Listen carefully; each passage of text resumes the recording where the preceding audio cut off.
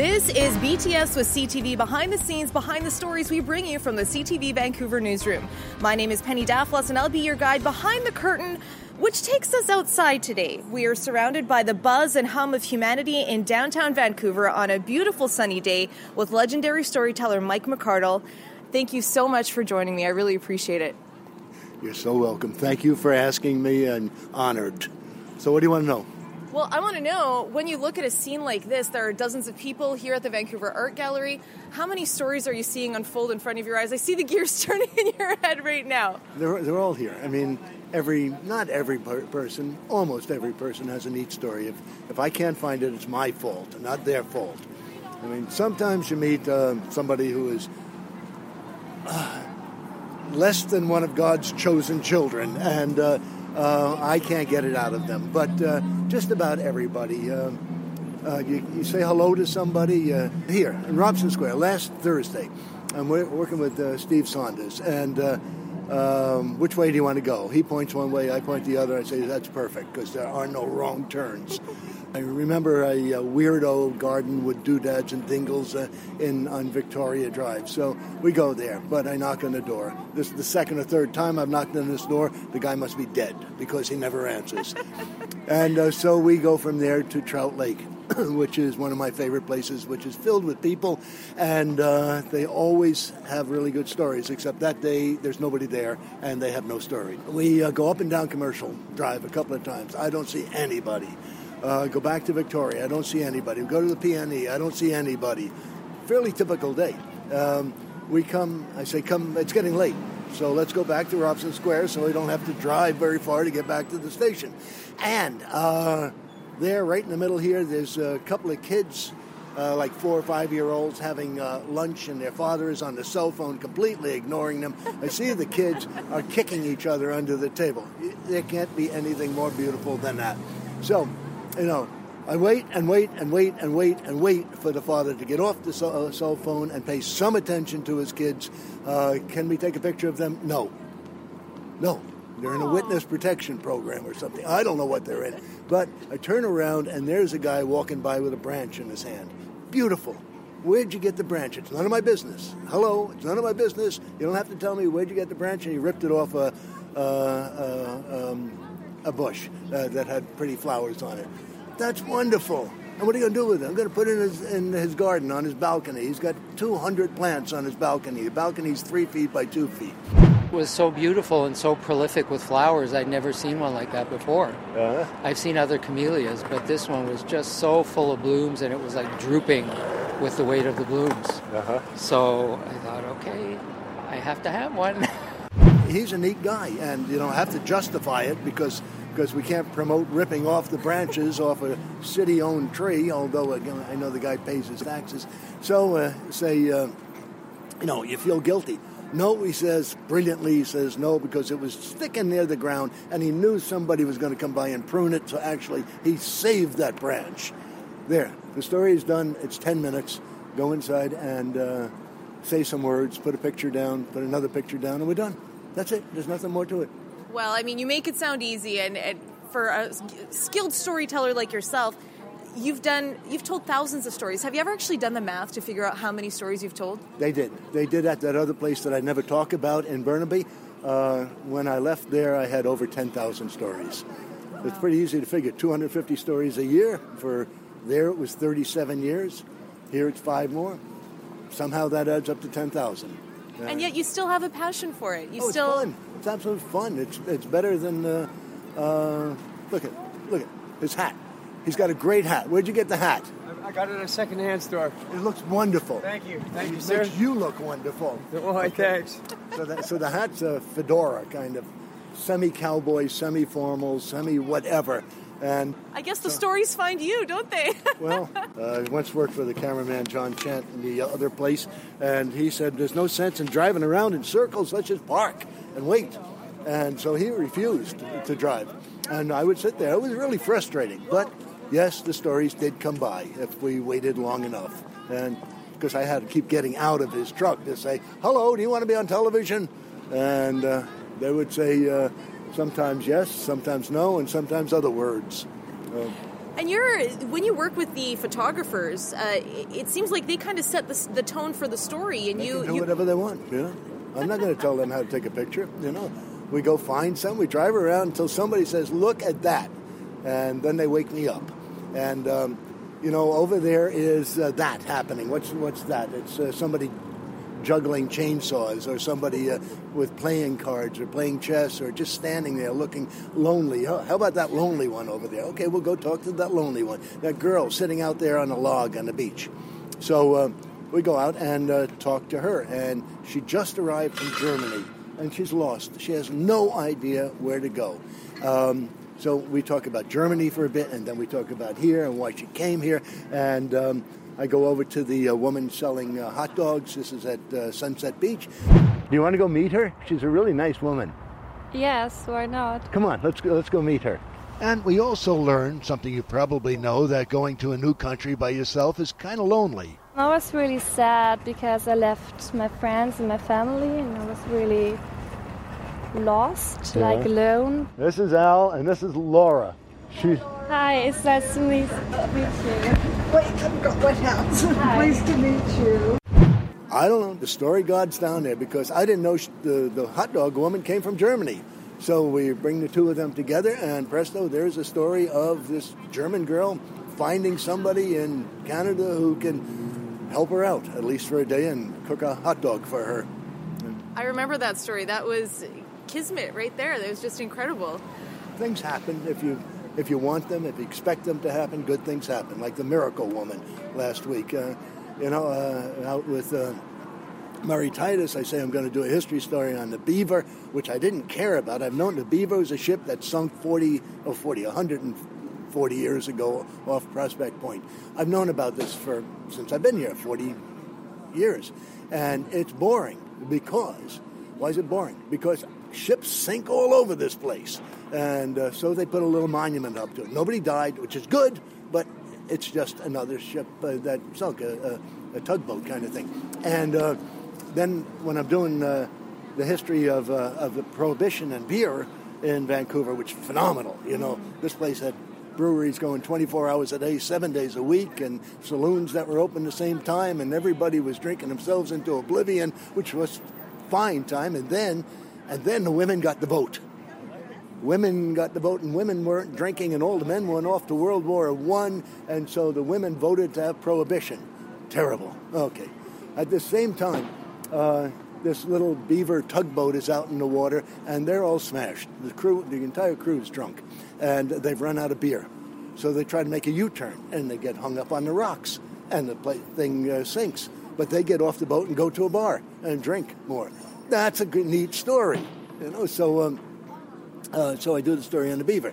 As it turns out, there's the anchor of it, because people stole everything off the boat, but the anchor is in the Maritime Museum.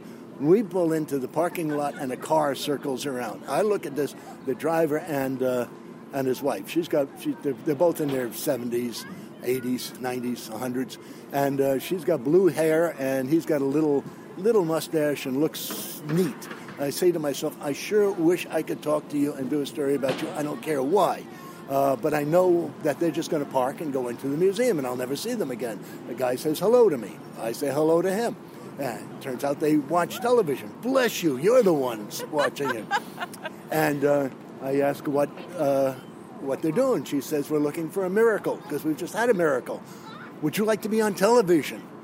And she had a really bad eye problem, cancer in her eye, and she's been treated for a while, and then the thing started bleeding over the weekend, and she needed an appointment with her specialist in UBC, and she was told that she can't have an appointment forever, even later than that. Then somebody calls her back and says, we've squeezed you in. She says, it's a miracle. She says the most wonderful thing, miracles are a state of mind. If you believe in them, if you expect them, they happen. And that's totally true. I've had most of my life, second half of my life like that, because what you believe, you get. Because that all happened when I met a kid named Riley. I'm sorry I'm going on. But No, okay, I love it. I love it. That's why we're here. Riley is the center part of of much of my life. See, I'm looking for somebody doing something. I'm at Trout Lake, and I see this kid. He's about 10 or 12, and he's fishing, which is pretty good because there's no trout in Trout Lake.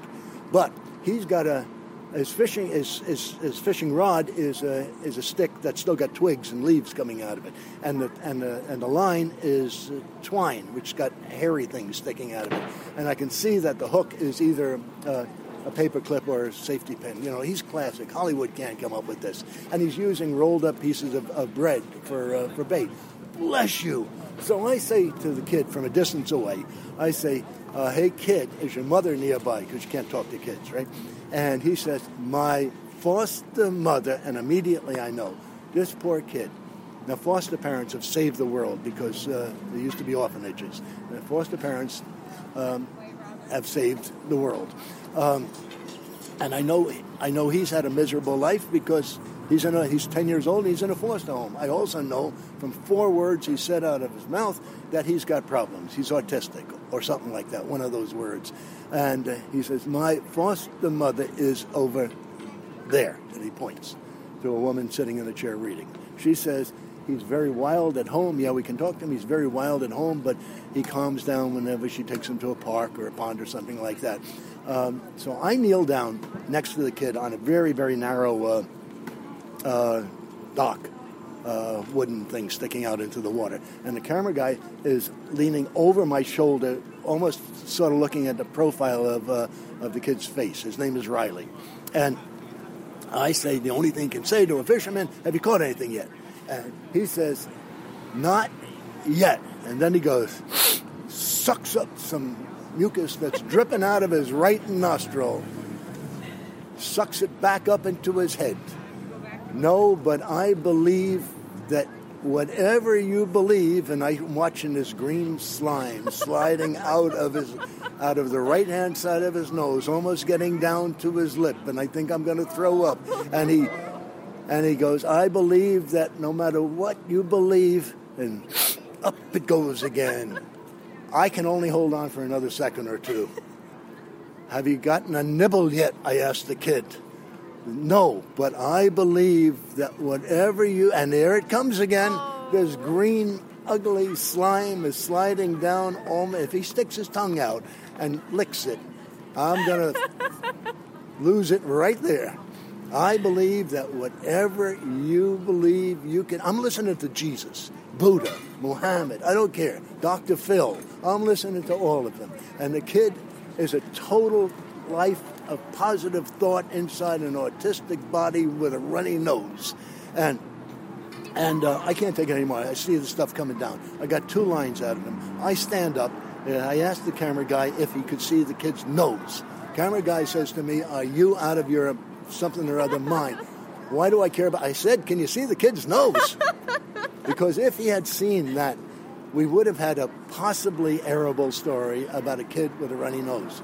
Because he didn't see the nose, you only hear it. And that can be modified, not changed, no fake news here, just modified a bit. You're listening to Jesus. You're listening to Andrew Carnegie. You know, you're listening to somebody totally positive about life.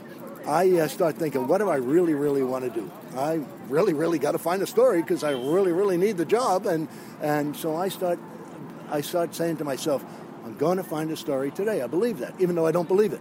I just don't believe it. But I'm going to say I believe it to myself, even though I don't believe it at all. And there's a story. Go around the corner and look at the lady planting tulips, and the lady, why is she planting tulips? Because she's never going to see them, she says.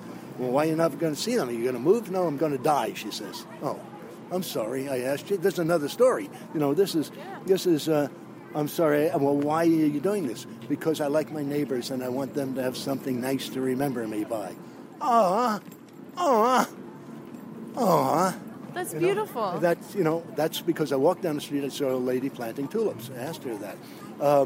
So I started thinking maybe, okay, I'm going to try it again, next day. I don't believe it's going to work, but maybe I believe it's going to work. So I believe it's going to work even though I don't. And I find a story. Well, we start going through a month without... I used to find a lot of stories, but sometimes I'd miss. And I would call up that other unspeakable place. I'd call them up at 5:30 and say, Here comes two blind people behind you. That's all. Two blind people together, two other people. Right there is a nice story, and it would be nice. So I start believing that I'm going to find it. And sometimes I'd call them at 5 o'clock or 5:30 and say, I haven't found anything. And I would hear the phone slam down just after I heard the really bad words about me. So I start finding stories. And then a month goes by, 6 months goes by, and I don't miss. A year goes by, I don't miss. I start thinking, well, what else can I do with this? Okay, I want to get along with my wife. We get along fine. Just sometimes she doesn't get along with me, but I get along fine with her. So I say, well, I'm going to get along with my wife. And like a year goes by, and I don't have any arguments with her. She has some with me, but I don't have any with her. Then I want to be healthy. Okay. Now, I haven't been unhealthy too badly, but I start thinking, okay, I'll be healthy. I haven't been sick for years. All because even if I wake up having had too much wine, which I never do, sometimes, I wake up feeling like that, and I say, I'll be fine, and I'm fine. No Tylenol, no nothing. So I start thinking, Riley knows what he's talking about, and I write a book about him. And then I write another book about him, and I never saw him again. But, so how do you find a story? How do you find a miracle? Just like that woman said, it's a state of mind. You believe you're going to find something good, and you do. So Riley was a turning point in your life. What was the turning point that got you away? Because a lot of people don't know this. You started out as a hard news reporter. You did the crime beat. You did the tough stuff. I did crime for 15 years, and then I did mental health in Maine and Hastings for 2 solid years, never leaving the street between Maine and Hastings and basically Columbia and Hastings, and did 400 or 500 stories down there until I got to know everybody. And it just, like every cop, fireman, ambulance driver, and reporter will tell you, it wears you out. It simply wears you out. And I'm not a very happy guy. I'm getting, this is before I met Riley. I'm just getting simply worn out. So I start doing, saying I'm going to do nicer stories. I'm just going to look for something good, because looking for something bad is not good. And I would do the bad the same as I do this. I would just go out on the streets and find something bad. So I started finding good things, and I felt better. And some unspeakable boss at the unspeakable place said, if you don't start doing real news again, I'm going to put you in a place nobody's ever going to see you. And I kept on doing the good stories, and he said, that's it. You're going to the back of the show.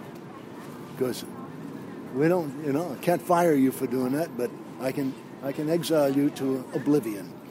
And he did it to get rid of me. But I've been at the back of the show ever since, and that was 25 years ago or so. And the viewers will stick around to the back of the show just to watch your stories, so that tells you something. That's what we hope for. So stay around if you're listening. Each of your stories kind of tends to focus on something small. Sometimes it's a flag on the back of a wheelchair or a patch of flowers or something. But it feels like you're tapping into something much bigger with your stories. Is that intentional, or am I just projecting what I feel every time I see your stories? I love close-up pictures. Everybody does. Today it's a daffodil. Last week I said it was the stick in the guy's hand, the twig, or whatever it was. And you can look at something small, and it's easier to talk about something small. And yeah, the answer is yeah. Yeah, I like it. You're one of the most recognizable figures in local media. I mean, even sitting here, people have come up to say hi. They've kind of waved and stuff. Do you find that up to see you? No. But do you find that to be an imposition, just the fact that you're so recognizable, or do you value that as a time to connect with people? I used to hide from it, and this cameraman told me off one day. He said, they're being nice, and they're coming up to you to say hello. So, well, duh. All right, I'll be nice, and I'll say hello to them. So I say hello to everybody, ask their names, which is the most important thing in life, to remember somebody's name for a bit. Because this woman I did on Donald's Market on Hastings and Nanaimo, she remembered 10,000 names. She has a list of everybody. Her secret it's a good secret. As soon as she meets somebody, she puts their name in a notebook and puts a little notation next to it, like nice looking or funny hat or something like that. And then she says every time she has this crutch that she doesn't have to look back at the notebook, because because because she knows if she needs it, it's there. And so she remembers names where most of us don't. But there's like a fellow who said in the story who she remembered his name, and he said that's something along the lines of that's all we hope for, to be recognized and to be remembered. And he's right. So if you ask somebody their name and you remember it at least until the end of the conversation before they go away, because so many people don't. Hello, what's your name?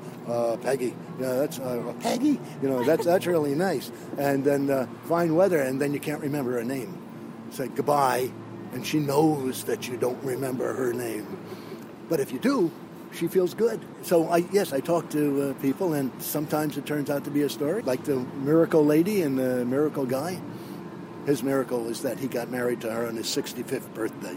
That was nice. Wow. Do you think that part of the enduring appeal of your stories and your storytelling and just yourself is that you still, in this age of technology when everybody seems so distant and all of our interactions, or so many of our interactions are mediated by technology, by a piece of plastic and metal, that you remind us what it means to just say hello or to just notice those little things? I have no idea why people hopefully like the stories. I do know that if I stand here, there's a woman over there on her, staring at her phone or whatever she's doing with it. It's always like the guy at the beginning I was telling you about. He's on his phone while his kids are being ignored. The people who walk their dogs and never even look at their dogs. They're texting or talking. They go into the newsroom, and I hate to say it, but it's quiet. It's quiet because everybody, from the boss, the big boss, he doesn't look at it. He walks right through the newsroom texting, and then he goes back the other way texting. Hello, goodbye. And but he hired me, so I can't say bad things about it. People sitting at their desks texting, you know that, and that's it. Yes, whatever you said, I agree with. I don't like texting, and I don't text at all. The stories that you do, they do tap into something very human, and it feels like if we all just channeled a little Mike McArdle, that maybe we'd be a little bit happier. You're pushing it a bit. No, I'm serious. But does it go back to Riley, or does it go back to Mike? Like, where is Mike different from Riley anymore? Because it seems like you've really internalized that attitude, and now that's the McArdle philosophy. It's not just Riley. I have no idea. I basically couldn't read when I... Did you ever see the show Welcome Back, Kotter? No? It's a little before my time. I'm sorry. God. Okay, it's a teacher of a completely useless bunch of kids in a New York City high school. Long ago, okay, in another age before you, they didn't care about hurting kids' feelings. And if you were in high school in New York and you were in the 12th grade, and if you were smart, you'd be in 12-1. That means you were going to 12-1. You're going to college, probably on a scholarship. If you're almost as smart, 12-2. You might have to pay some tuition. 12-3, you'll have to pay. 4, 5, and 6 means you're going to work in an office moving paper from the inbox to the outbox. 6, 7, and 8 meant you were going into a trade. You're going to work in a gas station. Then they skipped ahead to 12-13. Those were for the losers. Those were the sweat hogs. Those were the people with absolutely no hope at all. There was no teaching because nobody could read, nobody could write, nobody could think. And the teacher in the class would be a big man, and he would say, shut up, and you'd sit there, shut up. And that was it. That was the education. When it came time to graduate, sit down, shut up. Nobody graduated.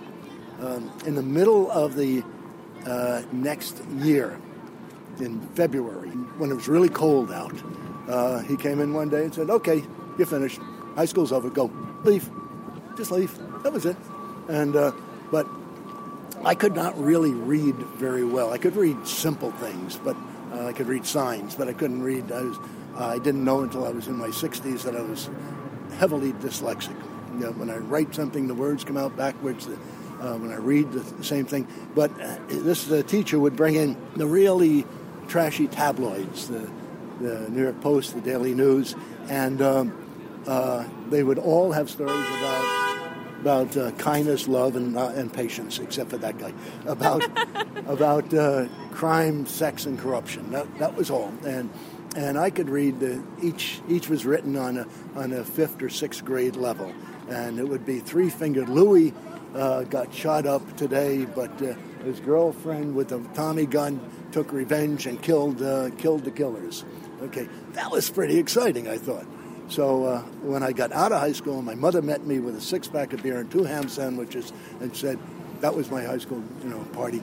And she said, what are you going to do now? I said, I want to work for a newspaper.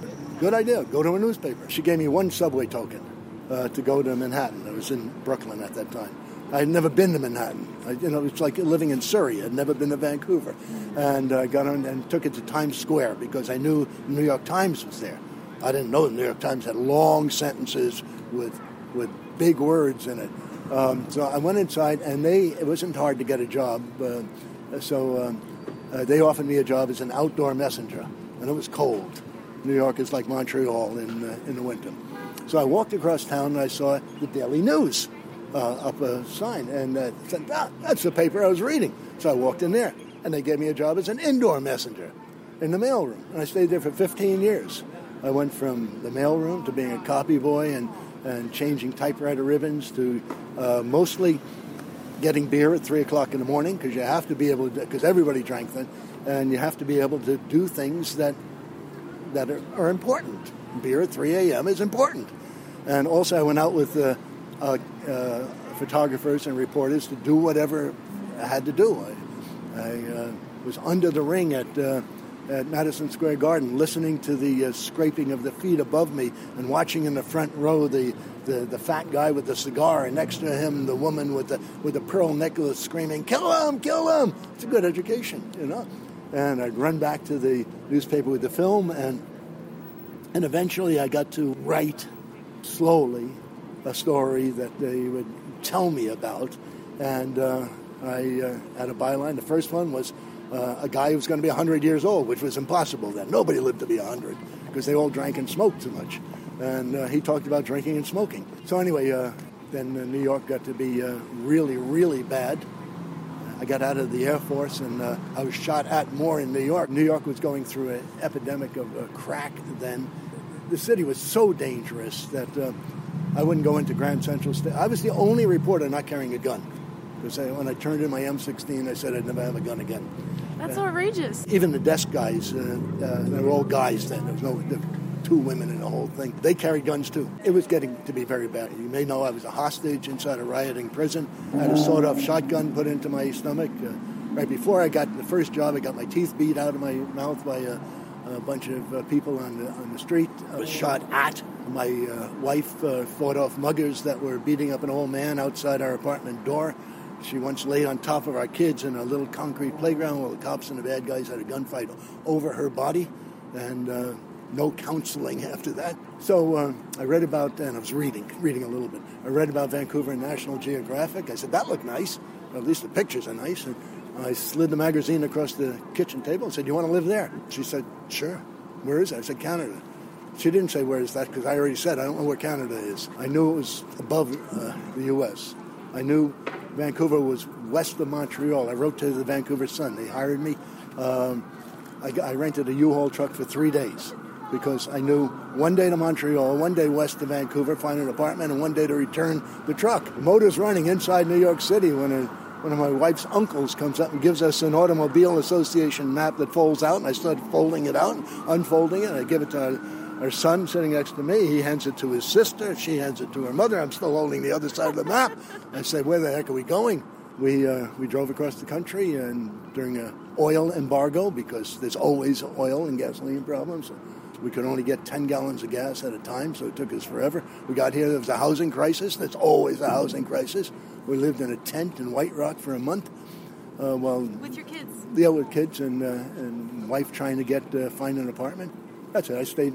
I worked in this courthouse as a reporter when it was a courthouse.